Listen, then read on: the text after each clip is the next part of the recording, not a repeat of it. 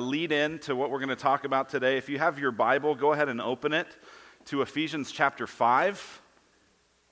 Ephesians chapter 5, we're going to look at verse 1. If you're able, go ahead and stand with me.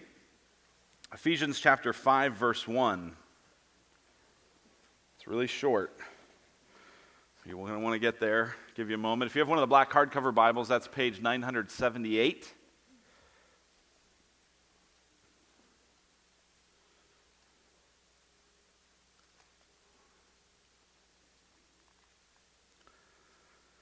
Ephesians chapter 5, verse 1. I'll read it, follow along, and as I read, remember we're reading God's Word. Therefore, be imitators of God as beloved children. That's God's Word. You can be seated. Did I really need to stand up for that? Yes, you did. That's God's Word, every verse of it. Before we dive into our message today and our topic, I want to just remind you about a couple things to be praying for. I'd love for you to be praying for these. The first is, along with our 5 o'clock service here, please do be praying for that. Next week also is the launch of Redemption Peoria. Redemption Peoria launches next week at the Peoria Arts Center. I know at least of a few people that are going to be taking some family who aren't connected to a church. They're going to take them over there and introduce them to that church. And what a cool opportunity to do that. So if you have friends on the west side, be sure to let them know. You can go to peoria.redemptionaz.com and get all the information there. You can share it. Please do on social media and other stuff. Let people know about that. That's coming. And then also next week, with the launch of our new service and the launch of that, across Redemption, we're going to come back together and study a book of the Bible. We're going to be looking at the Gospel according to Mark beginning next week. That'll take us most of the year, and it'll just be an incredible opportunity to look at Jesus and who he is. If you want to start reading the Gospel of Mark, please get a head start and go for it. So that's where we'll be headed. Today we're going to talk, for this last message in our other 167 series, we're going to talk about work. This series, if you're just joining us, has been about the other 167 hours of the week. We've said there are 168 hours in a week. Maybe one of them is spent here. So what does life look like? How does faith integrate with life? How do we honor God the other 167? So we've looked at marriage, we've looked at parenting, we've looked at money, and today we look at work. I want to share with you one of the dumbest questions I've ever been asked. People say there's no stupid questions, just stupid people. I don't know if that's true. But I remember a question that I really just thought was a dumb question. And the context of it was I was going through a church planting assessment process. So essentially what that means is I was part of the initial group that helped start this church 6 years ago. And whenever someone starts a new church, like Sean Myers starting Redemption Peoria, or Sean Mortensen starting Redemption Scottsdale later this year, whatever. These guys always go through an assessment process. And the assessment processes vary, but it's essentially designed to try to figure out, is this person called to this work? Is this what they should do? Will they be successful? Does their past track record indicate that church planting would be a good endeavor for them? That sort of a thing. And in that process, I got asked one of what I think is the dumbest questions I've ever been asked. And the question was this: would it be a sin for you to not start a new church? Would it be a sin for you to not plant or start a new church? That was the question. Now, the idea of the question was, we want to know, how committed are you to this? Right? Because starting a new endeavor of any kind, but in church it's true as well, starting a new endeavor is hard. It's difficult. And you face opposition, and you face difficulty. And there's times when it just doesn't go very well. And they want to know, how committed are you to this? How called by God are you to this? Are you so convinced that this is what you should do that it would be a sin for you not to do it? That's the basis of the question. Now, I appreciate the heart behind the question, but I think it's a dumb question. Would it be a sin for me to not start a church? No. That's what I said. No, I don't think it would be a sin. And here's the reason. I think there's a lot of things I could do with my life that would be good and honor God. I don't think that only church work is what honors God. Right? I remember a time, it was June 30th, 2004, I worked for B2P Commerce, selling accounting software. July 1st, 2004, I worked for East Valley Bible Church. When I woke up on the 1st, I don't think God had a bigger smile on his face because I was headed to work for the church than I was for the software company. But that's how most people think of it, isn't it? If we're honest, wouldn't we say, if we could kind of poke around in our hearts, wouldn't we say that deep down we really believe that God is happier with missionaries, with church planters, and with social work, and with those that feed the hungry, and with pastors and church workers? Wouldn't we say God is more happy with them than, say, software salesmen, firemen, account executives, painters, pilots? Deep down, we believe that. Why? Now get this.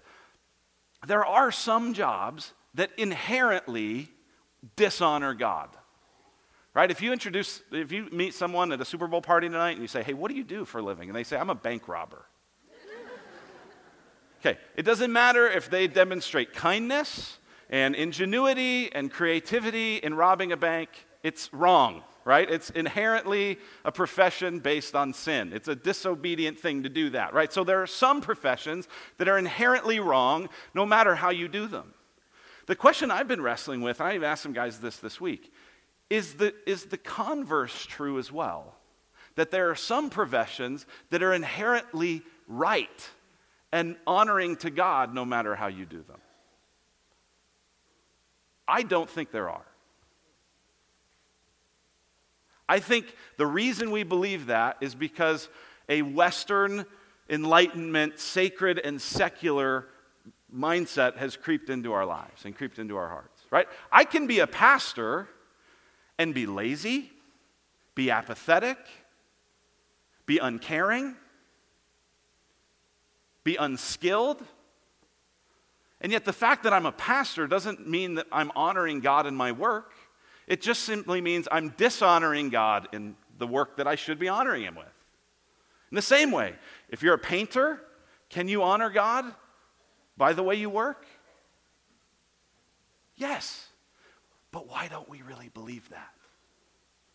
So what I want to encourage us with today, and I hope that today, more than anything, is encouraging. There may be some parts of it that convict you a little bit, and you go, oh, I gotta think about that. I got to grow in that area. But I hope it's encouraging to you today to realize that if you're not in a profession that's inherently sinful, right?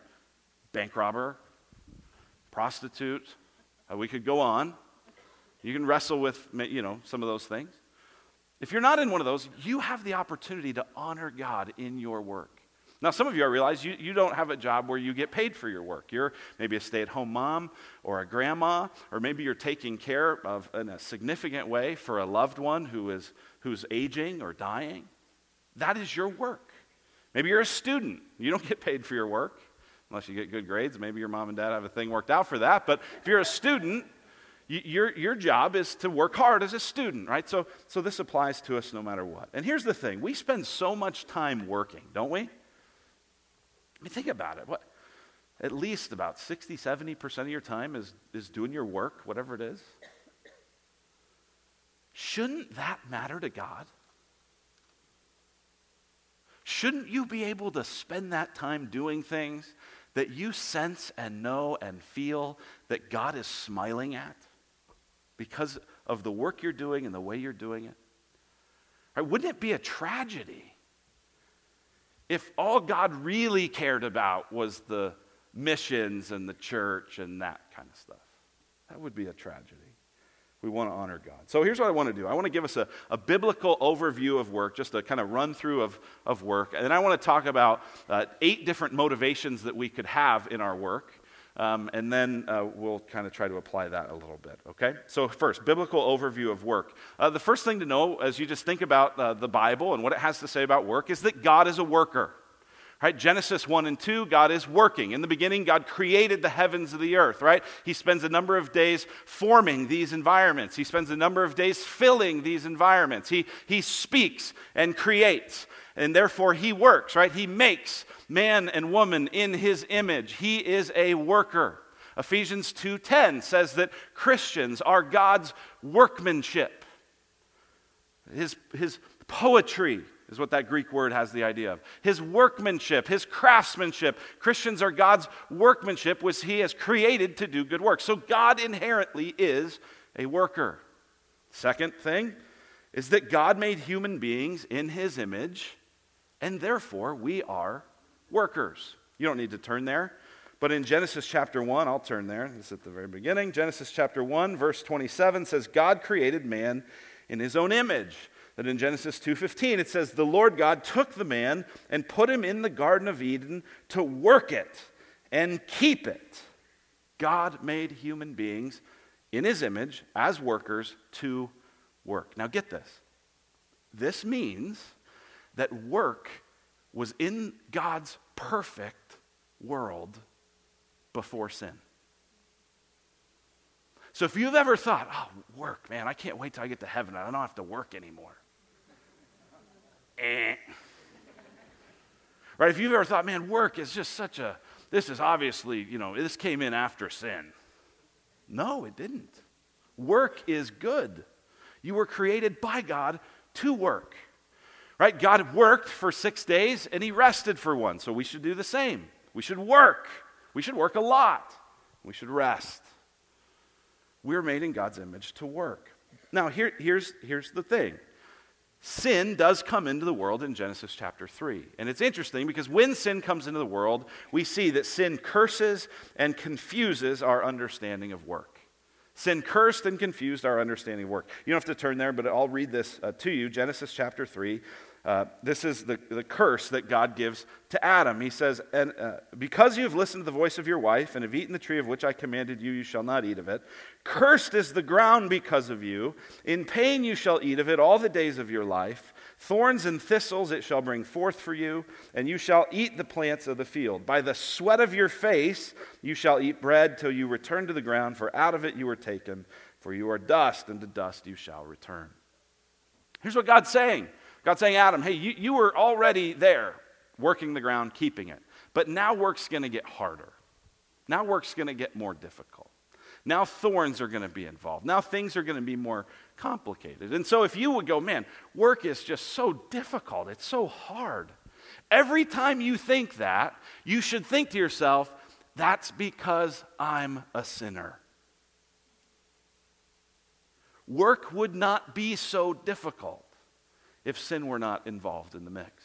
Here's how Tommy Nelson, he's an author and a pastor in Texas, here's how he says it.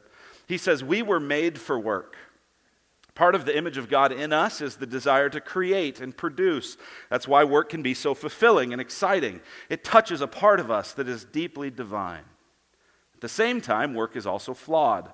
The earth does not yield itself to us like it did before the fall. We no longer work in a perfect world. Work is hard because the world and its people are not the way they were meant to be. Work has become a minefield of potential broken relationships, materialistic temptations, prideful ambitions, and poor ethical decisions. Work can still be a blessing, but too often it becomes a curse. So you get this? Work is not bad, right? Work is good, all right? On the count of 3, we're going to say that together, all right? Ready? 1, 2, 3. Work is good. One more time. Work is good. That sounds great. All right, get into your office tomorrow and go, work is good. Right, this is, by the way, this is just a great topic, right? I think if you're at a Super Bowl thing tonight and someone says, hey, what have you been up to this week? You tell them, I went to church this morning. And they talked about work. And they'll go, what? Work? Because here's the thing, most Christians, most people have never heard a sermon about work. Why? Because pastors are very good at equipping people to do stuff in the church. Very bad at encouraging you to go honor God outside the church. I'm trying to do something about that. So God's a worker. We're made in God's image to work. Sin comes in, it curses, it confuses that. Here's a fourth thing just to realize, to remember, is that Jesus himself worked for a long time prior to his public ministry. Most scholars estimate that Jesus began his public ministry in his early 30s. He spent about 1,000 days in that ministry before he died and rose again, right? So Jesus had 1,000 days to save the world. And in all likelihood, from about the age 13 or 14 until the age 30, Jesus worked as an apprentice under his father and then his earthly father, Joseph, and then as a carpenter himself. So think about that. 1,000 days to save the world, and you spend a decade and a half carving wood, wiping sawdust off your brow, filling orders, dealing with customers. Why? Because work is good. God's a worker. Jesus himself was a worker. Here's the last part of this, is that able-bodied Christians are expected to work to provide for their needs. 2 Thessalonians 3 says that if you're not willing to work, you shouldn't eat. This is actually an amazing thing. So, right, the key here is able-bodied Christians. If you're able to work, if you have that capability, and you're in deep physical need, like maybe not the ability to eat, what this letter from Paul says is that if someone has the capability of work and they're not, and they're hungry as a result of it, Christians, don't feed them. Don't give them compassion. Don't give them mercy. If they're not willing to work, they shouldn't eat. Does that feel a little harsh to you? Feel a little like, oh, that doesn't feel very Christ-like. But here's the deal. That just shows you how seriously we're called to work. And again, maybe your work doesn't earn you a paycheck, but you're a worker. You're made in God's image. It's why people who don't do anything productive for long stretches of time get really unhappy. You go, I can't imagine that. I'd love to be unproductive for a long period of time. But talk to most people, especially guys, right after they retire. It's hard. There's a few weeks where it's like, oh, this is great. And then it's like, what am I going to do with my life? Why? Because you're made to be a worker. So that's an overview of work. So what I want to give you now is I want to give you 8 motivations to work. 8 possible motivations. In fact, 8 biblical motivations to work. These are things that could inspire you, that could motivate you to do your work. Now here's what I want to tell you before I get into these. First is that Scripture affirms all of these motivations that I'm going to share with you. Each one of these that I'm going to share with you is a biblical motivation. It's a good motivation. Okay? Now I think they go in sort of ascending levels of how much it can inspire and mean to you. But Scripture affirms all of these. The more of these 8 motivations that are present in your work, the more motivated you'll be about your job and the more productive you'll be. Right? So if there's more of these, it will help you. The more of these motivations you have about your work, the bigger perspective you'll have. And the fewer things can come into your work that rattle you and make you go, oh, I don't want to do this anymore. And the more success you have in implementing these motivations, the happier you'll be, the more you'll enjoy your work. All right, you ready? 8 motivations. Here's the first one. I have to. That's a good motivation. All right, here's the verse. If anyone is not willing to work, let him not eat. Okay, I have to. I need to eat something. I need to keep living. I need clothes. I need a place to stay. I need food in my stomach. I have to work in order to get that. That's an entirely good motivation. Second motivation. To meet my needs and the needs of my family. That's a good motivation. 1 Timothy 5 says, but if anyone does not provide for his relatives, and especially for members of his household, he has denied the faith and is worse than an unbeliever. You thought the other thing was harsh. You hear what he's saying? If you have the capability of providing for your family and you don't, you're worse than an unbeliever. So a very good motivation then is, I want to meet the needs of myself and my family. That's a good motivation. If you go to work every day going, I'm providing for my family, great, do that.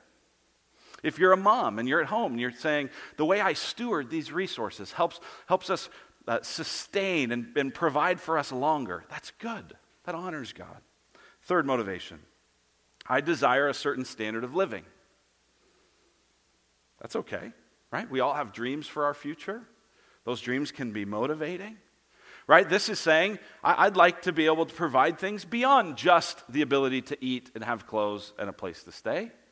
I'd like to have some other good things that God has created and have them in my life. That's an entirely appropriate thing. It says in Ecclesiastes, everyone also to whom God has given wealth and possessions and power to enjoy them and to accept his lot and rejoice in his toil, this also is the gift of God.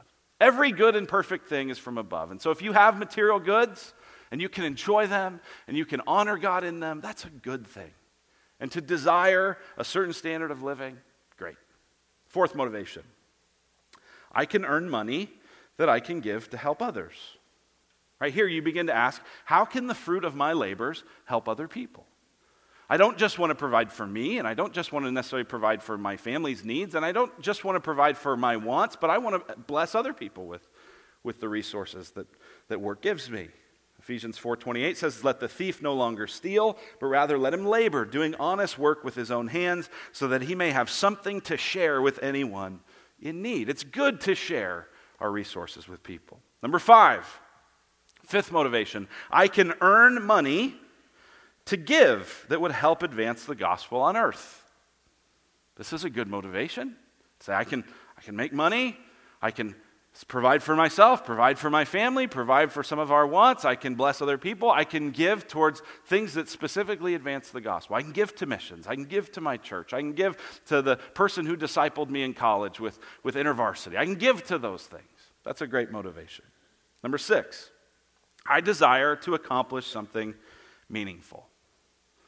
Right, here's the point at which your job, your work, begins to really take on some personal significance. It's not just what you can provide for yourself or others, but it's that you enjoy doing the work itself. And you know, as well as I do, that oftentimes people who can find a job like that will be willing to take less money. Because doing something that's meaningful, doing something you enjoy, doing something that brings you great satisfaction, that is a good and honorable thing. Ecclesiastes 2:24 says, there's nothing better for a person that he should eat and drink and find enjoyment in his toil. This also I saw is from the hand of God. 7th motivation, I do something at work that is beneficial and meaningful to others. Right, so it's not just now that I enjoy the work and that it's meaningful to me and that it gives me satisfaction, but that what I do actually is meaningful and beneficial to other people. Again, not just in providing money, but in the work itself. Right, this is what Mike shared about a moment ago when he said that he imitates God by rescuing, right? He's able to do work that is meaningful to other people when they encounter a problem because of their use of the software and they're rescued from it. That's incredibly meaningful. 1 Peter 4:10 says, as each has received a gift, use it to serve one another as good stewards of God's varied grace. And indeed, work is a gift. We use it to steward, to bless other people. Here's the last motivation. I can serve and glorify God in my work and spiritually impact people by the way I go about my work. Get this. This means you're motivated spiritually not just after your work, like I'm going to get through the day and then I'm going to go to my Bible study. And oh man, then I'll really honor God. This is saying, no, in my work itself, I can honor God. In my work itself, I can glorify God. People should be able to see my work and give glory to God in heaven. That's the idea of this last one. This is an incredible way to work, an incredible motivation. Colossians 3:23 says, whatever you do, work heartily. That means with all your heart.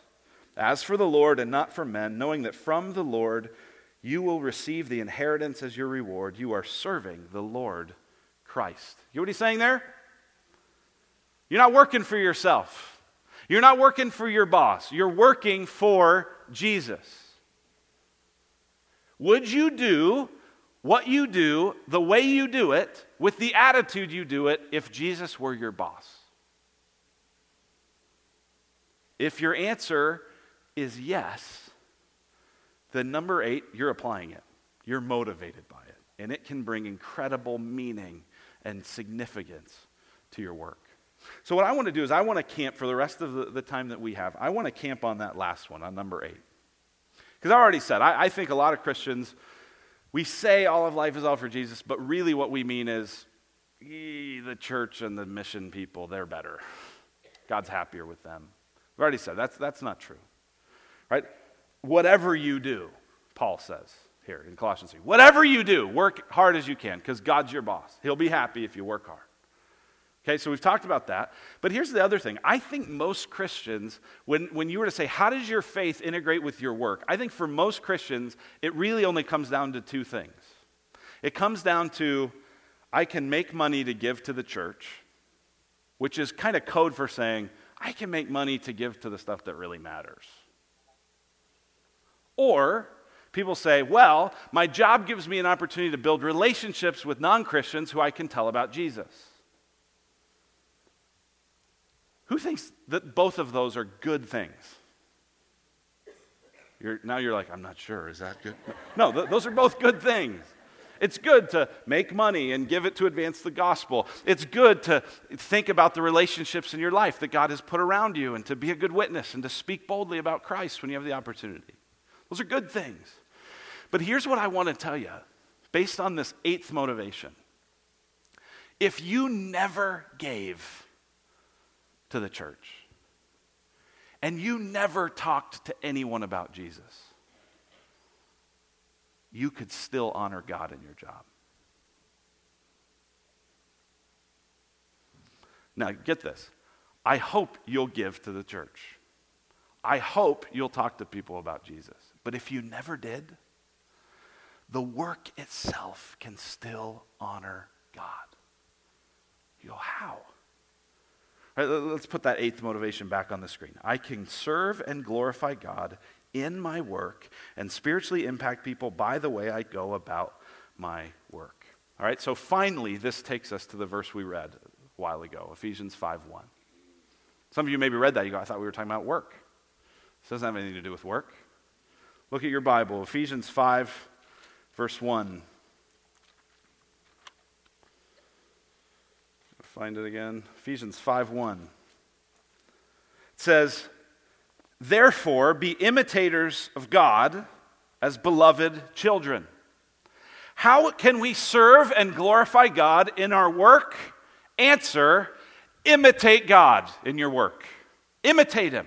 Right? This is often one of the most overlooked ways that we can glorify God, is just imitating God, trying to do what God does. Right? God is a worker. We're made in His image. We should do what God does. Right? Think about this. People often say imitation is the sincerest form of flattery.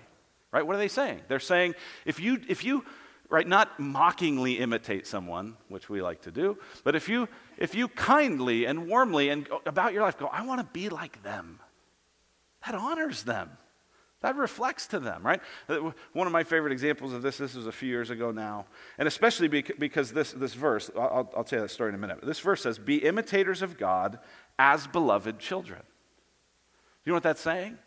It's saying you were made in the image of God, do what He does. And not just that you were made in the image of God, but if you're a follower of Christ, which this part of Ephesians is addressed to, Paul's writing here to Christians, he's saying you are now not just the image bearers of God, you are the children of God. By faith in Jesus Christ, you've been adopted into God's family, and you are now His child. So you are to bear the family resemblance. You are to do the family work. A few years ago, there were all these times when I would kind of listen in to the playroom in our house, and I would hear my oldest 2 daughters, I'd hear them playing. And they'd be playing preacher. Or, someone would, Abby would go up on the stage in the playroom and say, hi, welcome to Redemption Church Gateway.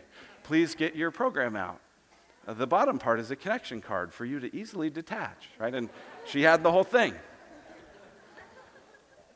Why? Because she's my daughter. Caitlin's my daughter. They watch what I do. Especially at this age, right? This may change, but at this age, they look up to it. They esteem it. So when it's time to play around, what do? Let's imitate Dad. Well, what does that do? That honors me. That warms my heart as a dad. Or you can think of examples in your own life when your kids tried to dress up like you or tried to pretend that they were driving like you. Sometimes these get scary. You're like, where'd you learn that? From you, Dad. Oh, sorry. But that's what this is saying. Here's what this is saying. God is not up in heaven like, oh my gosh, when are you going to become a missionary? This pilot thing, it's got to stop. Like, oh, really? You sell cars? Get into ministry already. Right? That's not how God feels. God is your Father.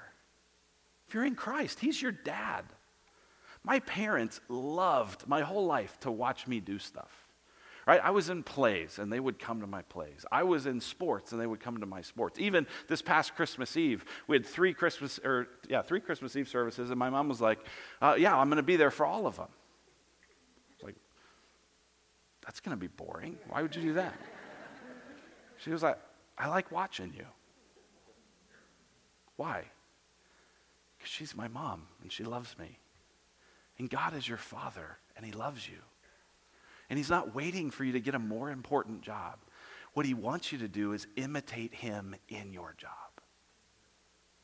Do your work the way he would do your work, with the kind of creativity and intentionality and focus and care and long-term planning and wisdom and intelligence and skill and advice and all of those things.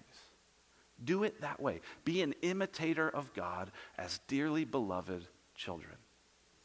How do you do that? What's that look like? Well, that's why under your seat we put this sheet. And I'm not going to have you go through this right this second, but I want you to have this, and this is your homework for the week. You don't have to turn it in. But it is for you, and it would be a wonderful thing for you to go through and maybe even add to. Maybe put it in a place in your car on your way to work or on the changing table, or in the laundry room or wherever it is that you find yourself doing work. Here's what it is: 26 ways to imitate God in work. This is not an exhaustive list. This is not the only 26 ways. This is just what I came up with, what I brainstormed, and then someone else added a couple of them for me. You could add much more, but here's the idea, that you could go through this and you could say, okay, my job requires interdependence. Okay, God exists in interdependence. Father, Son, Holy Spirit, depending on one another, honoring one another, communicating with one another, right? The Son coming to do the Father's will, the Spirit coming to reflect the glory of the Son, this interdependence, this teamwork. Okay, so when I do my job with interdependence, with teamwork, I am imitating God. I'm imitating my Father. Or maybe you say protection. Keeping people, resources safe from harm, especially when they're vulnerable. That's what God does. God's a protector, the Scripture says. So when you protect data, when you protect people in a riot situation, if you're in law enforcement, when you're doing protection, you're imitating God. Right, you can go through this list, and that's just what I'd love you to do this week, is to go through it and to put check marks next to all the different things that are part of your job. Now, not all of these will apply to every person, but I'll bet that a number of them will.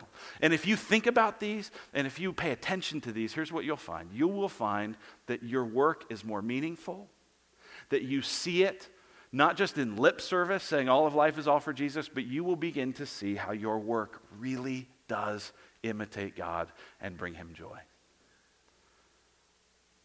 Let me just close by asking you this. Can you imagine how much better work would be if everyone was doing it trying to imitate God?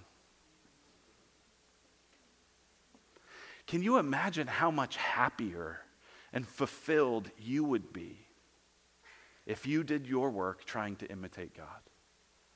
If rather than it just being about the money or just being about, I got to go talk to these people, rather than getting swept up in all the stuff that the world gets swept up in when it comes to work, if you had a motivation that said, I'm going to go to work today and I'm going to do it orderly. I'm going to organize the resources in a way that maximize the people around me. That reflects God. I'm going to do that faithfully. I'm going to work hard. I'm going to go for it. You'll have a good day. Let's work like that. Let's pray. Father in heaven, thank you for work.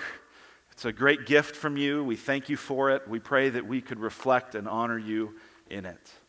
God, I pray that even this week as we reflect on these things, that you would help us to see that our work really does matter to you, and it matters greatly. In Jesus' name, amen.